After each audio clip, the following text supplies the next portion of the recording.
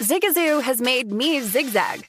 What I mean by that is I swore I would never let my kids on social media, but now I'm setting them loose on Zigazoo.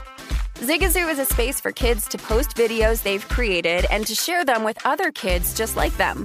Videos that are moderated by actual people. And since there are no comments or messaging, you don't have to worry about social trolling. Zigazoo, the world's largest social network for kids. Download the Zigazoo app today.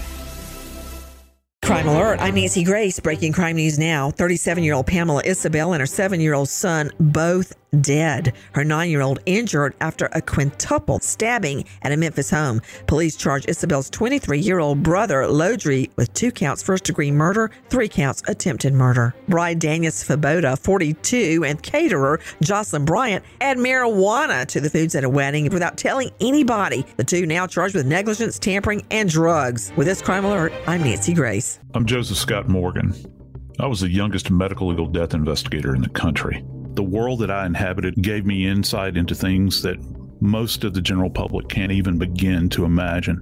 Always having to view the abnormal in the context of the normal, to make them make sense, if you will. When all is said and done, I was the voice of the dead.